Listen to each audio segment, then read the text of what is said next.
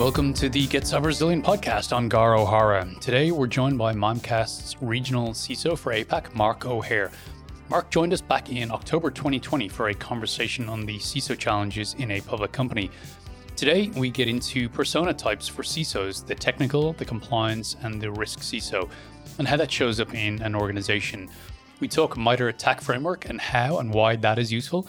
And we get into the wonderful world of risk analysis models, including a discussion on the utility of fair or factor analysis of information risk, which has become a bit of a darling of the industry.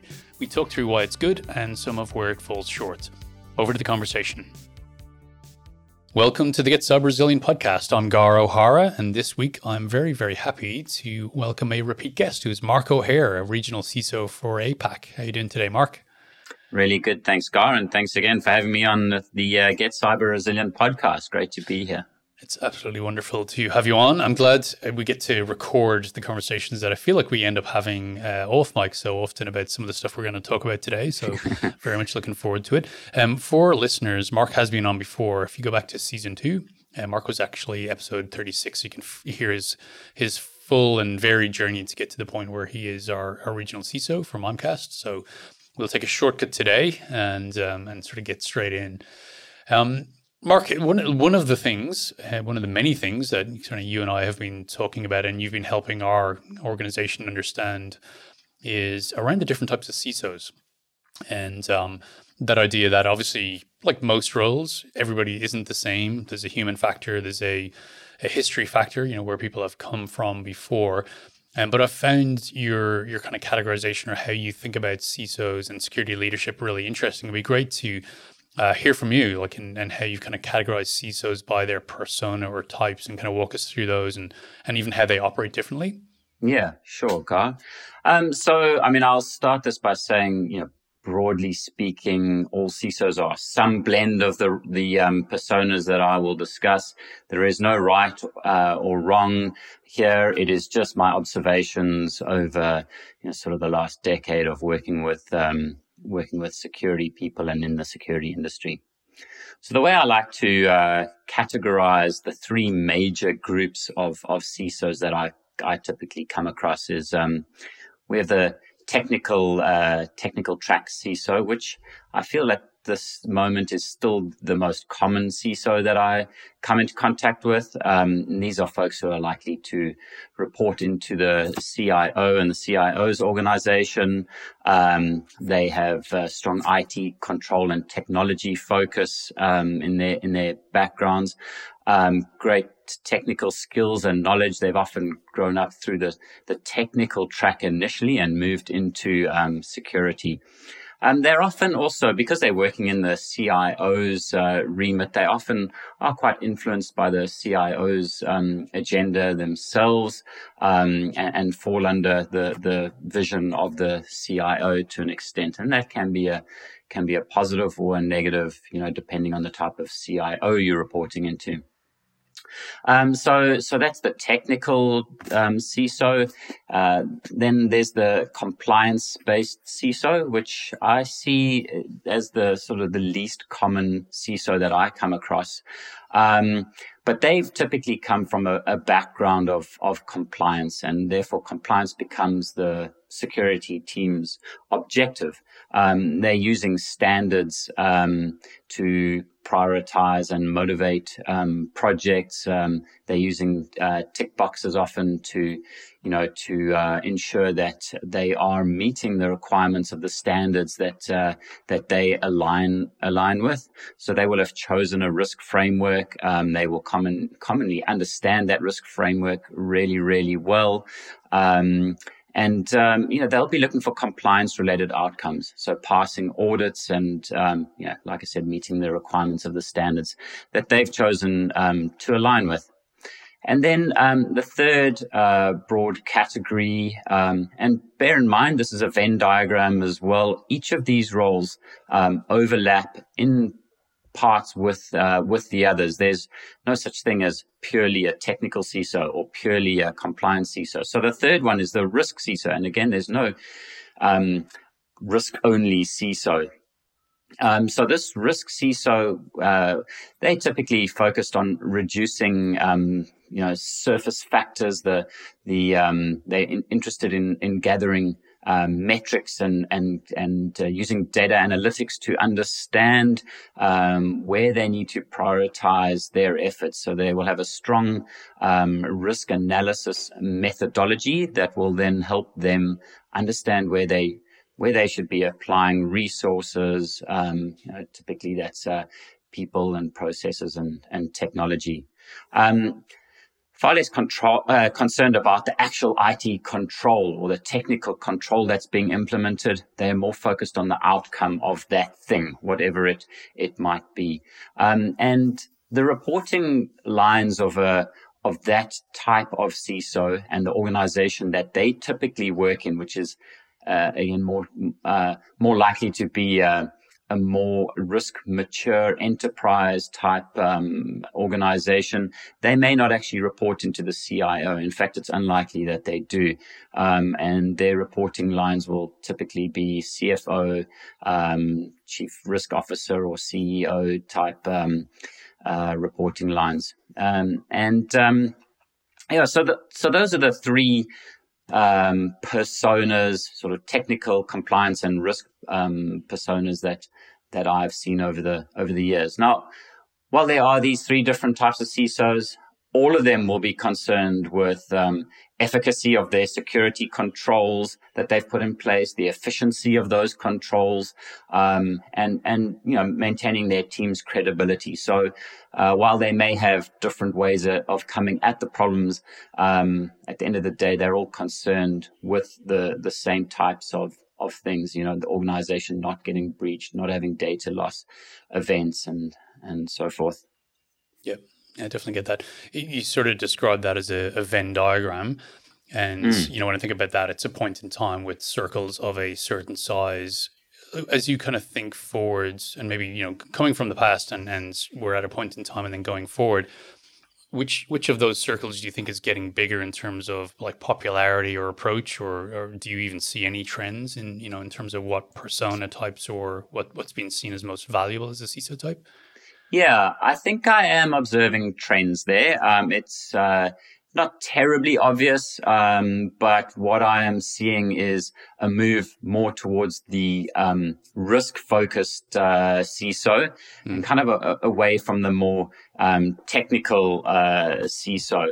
And I think that is as organizations become more mature around risk in general and start rolling their cybersecurity program into their overall risk program, it helps to have a manager or a leader of the security team that is also risk focused, uses that as their way of focusing their priorities and aligning resources and building their projects around that sort of stuff. So I would say that that is probably the persona that is gathering the most momentum. But I do feel that the technical CISO is still the most common.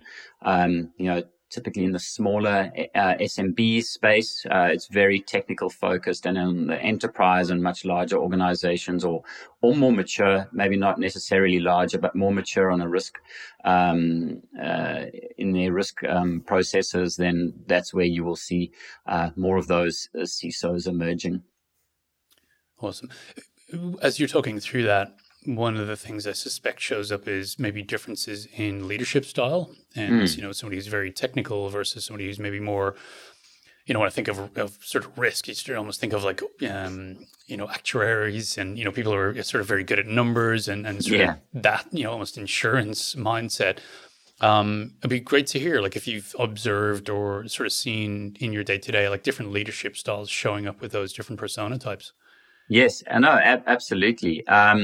So in terms of the technical CISO, what we tend to see there is that they are very focused on tactical and operational security. So they pretty hands-on on the tools, or at least asking very technical questions of their teams to understand what's going on.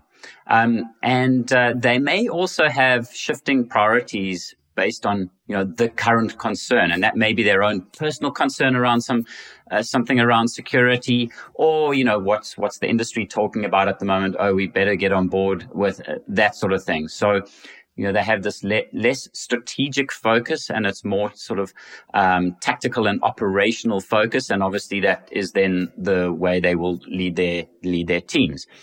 On the risk side of things, often the risk leaders that they've come from things like areas like military or law enforcement or other senior management fields, and that influences their leadership style for sure. They will be very data and metrics driven. So they're less interested in the tools that their teams are using and how that tool operates. They're more interested in the outcomes of the use of those tools. Are these things, can we show through data and metrics that these tools that we are using are appropriate for the job? Are they meeting our team's objectives, and they're not likely to get involved in proof of concepts. They're going to leave that up to the technical team to run the proof of concepts, but they will then want to see the results of that through metrics and data analysis to show that the tool is the right thing. It's going to do the expected job. The risk focus CISO also, I think they see the benefit of an ecosystem approach. So we'll have their teams work on a systems approach, and we'll push their teams to integrate all of their security investments as best as they can to try and get that, the whole is greater than the sum of the parts approach to the systems that they're implementing. So it's more a strategic view, and a strategic focus and leadership through strategy and understanding the team understands strategy. And then, the rest of the team are more focused on the sort of tactical and operational aspects of the program. Yep. No, I get you. Let's change tacks completely. You've sort of been doing some interesting work that you were kind enough to chat to me off mic about, and it's around the MITRE ATT&CK Framework. And that's been around for quite a while now. I think it's 2015 when it sort of came out originally, and it's been just incredibly popular and widely adopted, and feels like it's become the language of our industry. Yeah. Why do you think it is that we kind of saw that, just massively widespread adoption? Yeah, sure. I think even before 2015, I think they started earlier, maybe a couple of years before that. But you're right. It has been around a long time. And still remains relevant today. So I think it's popular because it's evolved with the threat landscape. Because it's evolving, it does remain relevant over time. And it's based on real world observations. So these are, the framework is built around analysts who have investigated many, many real world breaches and have worked out the attacker's life cycle, and kept it up to date over time. It also allows security professionals to understand attacker models and the methodologies, as well as the mitigations against the attacker's methodologies through MITRE's published tactics and techniques. It also provides for us a common language or taxonomy for security professionals to use, but also not just security professionals, but organizational alignment around what's happening. I think organizations can quite well understand the MITRE framework. It's pretty simple to understand at a high level. So that has certainly helped there as well. It also provides for us a great baseline for implementing a broad range of controls, again, across that attacker's life cycle. It helps identify where the organization's weaknesses and gaps in their program are, and allows you to go fix those weaknesses and gaps. It directs you in where to focus your prevention efforts, your detection efforts, your response activities.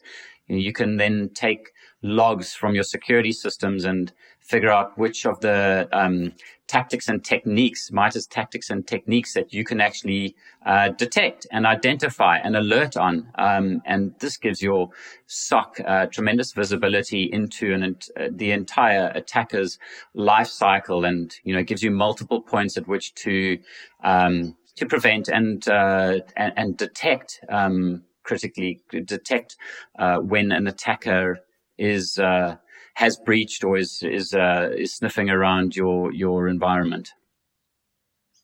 Yeah. Do you think there's something there, like you mentioned, the tactics and techniques and the MITRE ATT&CK Framework is it's available online. It's very, very detailed. Yeah. You can go levels deep in terms of the tactics and techniques, and as you say, kind of go end to end. Is there, have you ever used in the past anything that kind of compares in terms of that level of detail? Because I know there's other threat models and frameworks out there, the Stride. There's a bunch of different ones out there, but they feel more like their approaches and sort of high level, whereas the MITRE ATT&CK Framework just seems to have that level of detail that, opens it up as a useful tool in a way that others don't. Yeah, is that fair to say? Or totally fair to say. I mean, Stride, spoofing, tampering, repudiation, information disclosure, denial of service, elevation of privilege. That's your six threats. And you contrast that with MITRE that has several hundred techniques. So it's a much more granular model for you to use. Again, with Stride and other threat modeling, you're trying to answer the question of what can go wrong in the system we're working on. And that's essentially what the threat modeling is supposed to tell you. And, you're looking at your assets and saying, well, because it's this asset and this is how it works and this is the data on there and the sensitivity of that, you're able to then come up with some sort of threat modeling around what can go wrong. But it is not nearly as granular as the MITRE ATT&CK Framework. And, you may not be thinking of all the ways that an attacker will actually attack the system and therefore what can go wrong in the system. Whereas MITRE gives you many techniques that you can actually go and specifically research. Okay, are we vulnerable to this particular technique? Put a tick in the box if we're not. Okay, can we detect if someone's abusing this technique? If you can, put a tick in that box. If not, you're adding that to a list of, we've got to go and put prevention in this place and detection, and what's our response if one of these things does happen. If one of these threat actors does actually take advantage of one of the techniques. So it gives you far more granular understanding of the attacker's life cycle. And probably their lifestyle comes from that because they're making tons of money. That's right. Crazy their lifestyle is Lamborghinis. To drive fast cars, exactly. Yeah, there you go. MITRE, outside of the ATT&CK Framework, they have such a broad range of other things that they've done outside of even cyber. It's just it's a phenomenal organization. One of the things as you're chatting there, Mark, that occurs to me is that it feels like it's hit a kind of critical momentum or a critical mass where, because of that level of granular detail and because it's so widely adopted, its kind of utility increases because it is so well maintained. It's like it is that kind of common framework that it hasn't aged out. It hasn't aged like milk. It's been maintained and stayed relevant for that reason.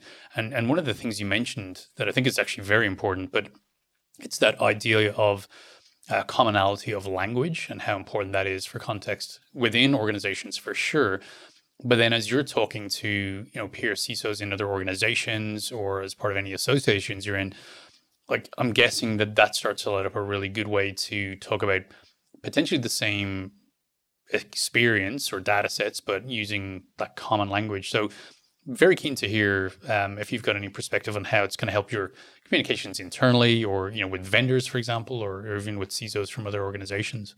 Yeah, absolutely. I mean, in terms of vendors, it's great when vendors' products will point you at the, so vendors' products logs will point you at the tactics and techniques that they are detecting along the way. That helps you as you are working against your MITRE ATT&CK framework and trying to figure out whether you can prevent and detect things, whether that product actually does what you're expecting it to do.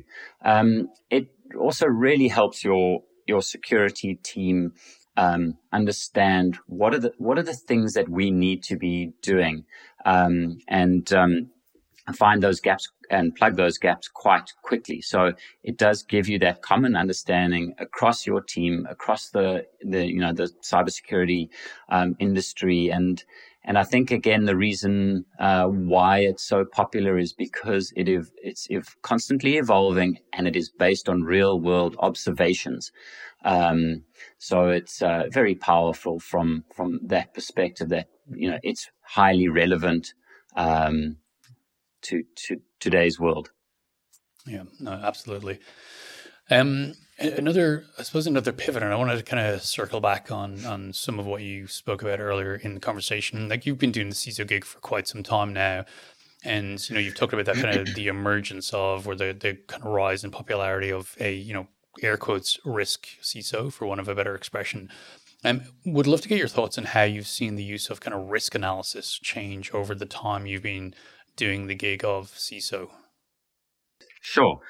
So, Mimecast, we started with ISO 27001 back in sort of 2010, 2011, and we finally got certified in 2012. And as part of that, we started a risk management program. So we've had one in place for a long time.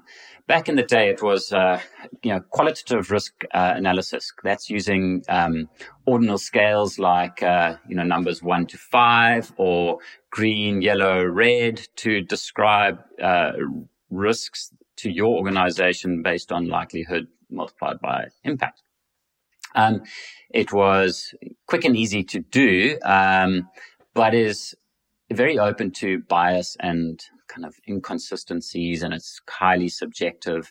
And there's some other challenges that came out with qualitative risk analysis. For example, you got a bunch of red risks. Which one is actually the reddest?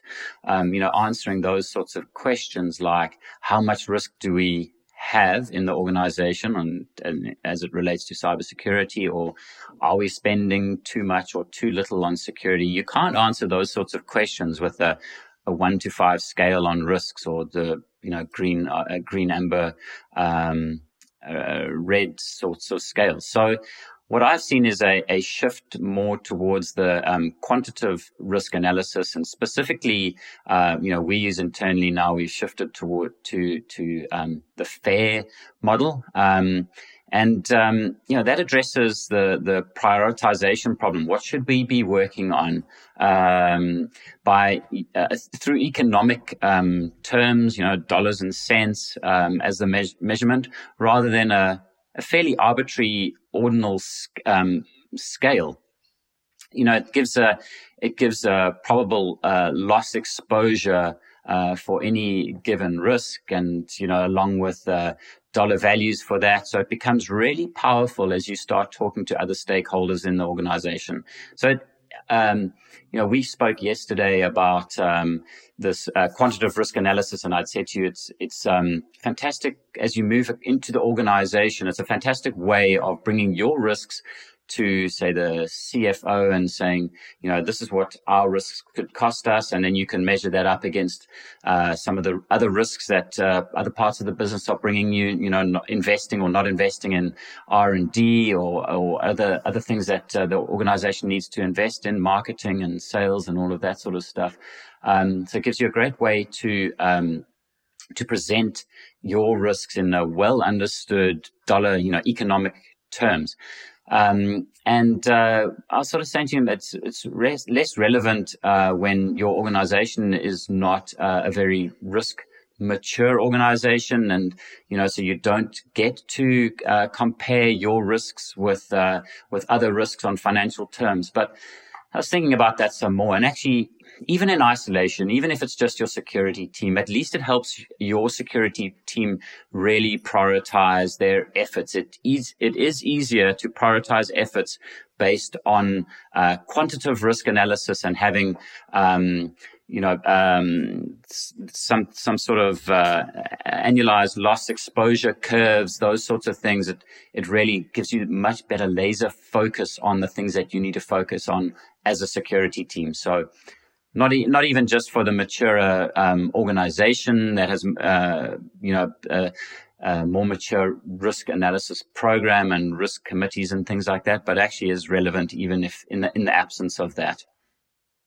Yeah, absolutely.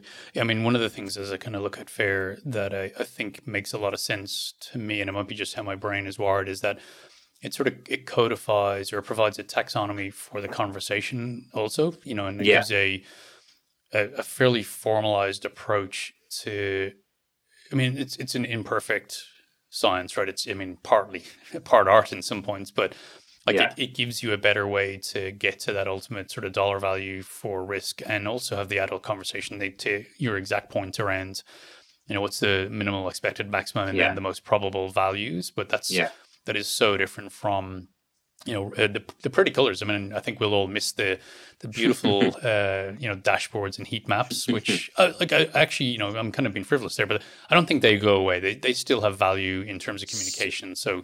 Correct. And you can actually convert FAIR output into reds, ambers, and greens. It's quite easy to do that. Yep. And then when someone comes and says to you, like, how did you get to that red or amber or green? You can then dive into the details of your FAIR analysis of that particular risk and show them how you got there. With the qualitative risk analysis, you can't really do that so well. It's not easy. And so I'll give you an example of FAIR output versus non-FAIR output as it relates to a risk statement. So here's a CISO talking to the CFO, and the CISO says, the threat of ransomware to our business has changed this year from a low to a medium. It's gone from a green to a yellow, or it's gone from a 1 to a 3, right? So that's the statement to the CFO. So we need X amount of money, and the CFO has no idea whether they need that sort of money and, what it's going to cost if this all goes wrong. Versus a FAIR risk statement is more along the lines of, there is a 10% probability that our business will incur a loss of $150,000 in the next 12 months due to ransomware.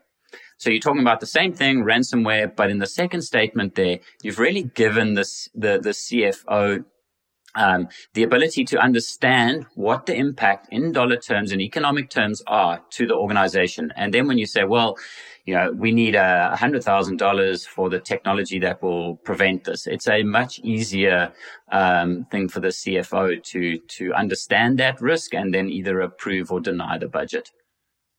And you raise an interesting point around, the communication with the people who hold a checkbook quite often. And one of the things that has been a really long going conversation in our industry is about, business communications and how often, you see CISOs struggling to get budget or to get approval for programs of works. And there's often been that conversation around, the language used and converting it into, simplified terms. Actually, I think what you've just described is actually what you're doing there is almost like translating it into meaningful language for a board or, finance team so that they can actually understand the context of, what's the risk, what's the cost, and, make that decision on spend versus not spend. But, if there is a decision not to spend, it's made with eyes wide open, as it is if there is a decision to spend. So it makes a lot of sense to me. So it's a database decision, rather than a subjective, this is what I think might happen. This is, the likelihood, and this is the impact. I'm just taking a guess at those two things.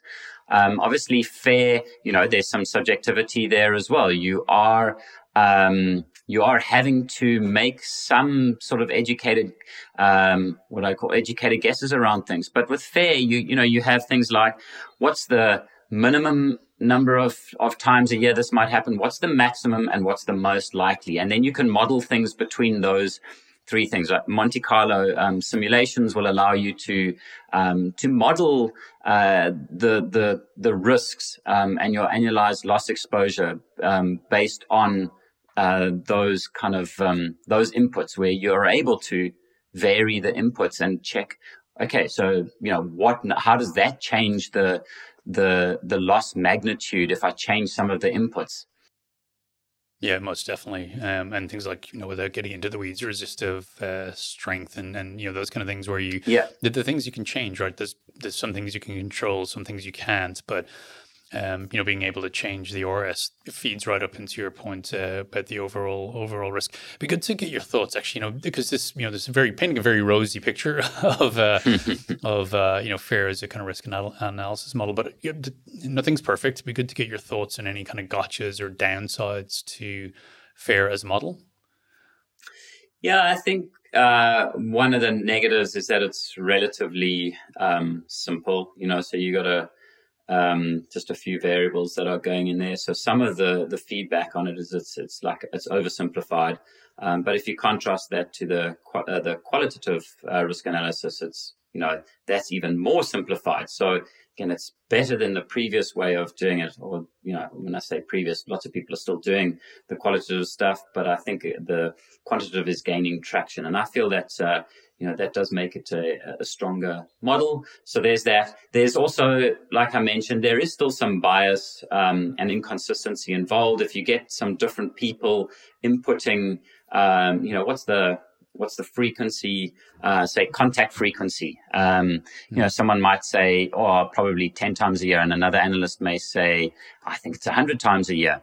But again, because you're using sort of minimum, maximum, and likely values in there, maybe the one person says, well, I think it's minimum is 10 and maximum is maybe 150 times in a year, and the other person's saying, well, it's 100 and it's minimum is 100, maximum is 200. There's still some decent overlap in there, but I think that can also be a problem, is that there is some subjectivity in inputting contact frequencies and probability of action and threat capability type stuff. So that there is a drawback. But like I said, the Monte Carlo simulation, which once you look into it is actually not that difficult, tends to take care of that, and you come out with a probability. This is not an exact science. None of us can predict the future. So we have to accept that we've got to do something, and this probability and annualized loss exposure curves are a really good way of understanding it and eliminating a fair bit of bias and inconsistency. Yeah, definitely. And you sort of allude to the part of what FAIR addresses is the kind of accuracy versus precision problem also, and the sort of temptation to put an exact amount on something when it's absolutely a guess. Exactly. Yeah. I mean, risk it's uncertainty. And we all need to make peace with that. I think it's and I think that can sometimes be harder, because I think in life in general, this is turning into an Oprah podcast, but people feel better about certainty. That's just how we're wired as human beings, but actually that just doesn't exist quite often. Yes. And one of the comments I've heard made in our industry is that you see the sort of risk approaches that have worked for natural causes, so hurricanes or floods, try to be applied to things where you've got actually deliberate attackers. These are they're thinking human beings, sentient. It's not a random force of nature. There's other things at play here, and then some of the models don't really work. But it feels like FAIR goes to some way to having that adult conversation around probability, and this is guesswork, and it will only ever be guesswork, and that's where we're at. Yeah. And that's what I think, the risk-based CISO understands that. There is still some uncertainty in here, but actually we've got a fair bit of data that we've modeled this off, and the data is telling us that these are the most likely or most probable things and probable outcomes. And so this is where we really need to focus our activities. You've got to focus your activities somewhere. We all have limited resources, budgets,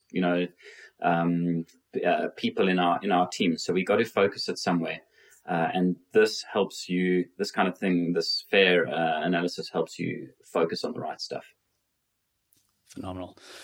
Wise words to finish up here. And as we're talking, I'm partly thinking, should we just record the conversations we have in between your appearances on the podcast, and then just going to do a mashup of all the stuff that you say along the way? But Mark, so good to have you back on, and look forward to the next time you're able to join us for another interesting conversation. Thank you for joining us. Great, thanks for having me.